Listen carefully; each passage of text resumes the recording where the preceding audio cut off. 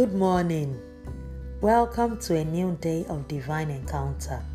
Our strength for today, 17th August, it's Psalms 51, verse 15 and 17.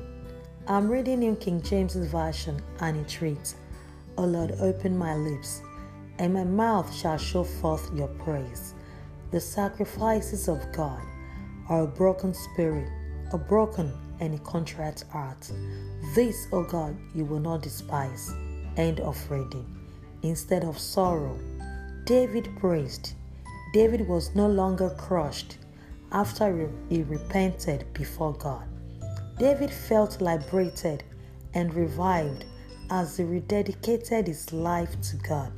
Personal revival breaks forth new life, holiness, and closeness with God. Say this prayer with me. Dear Lord Jesus, search my heart, break down any walls in me. I want my heart to be fully for you. Amen. Confess to yourself, Christ in me, the hope of glory. Blessings and shalom.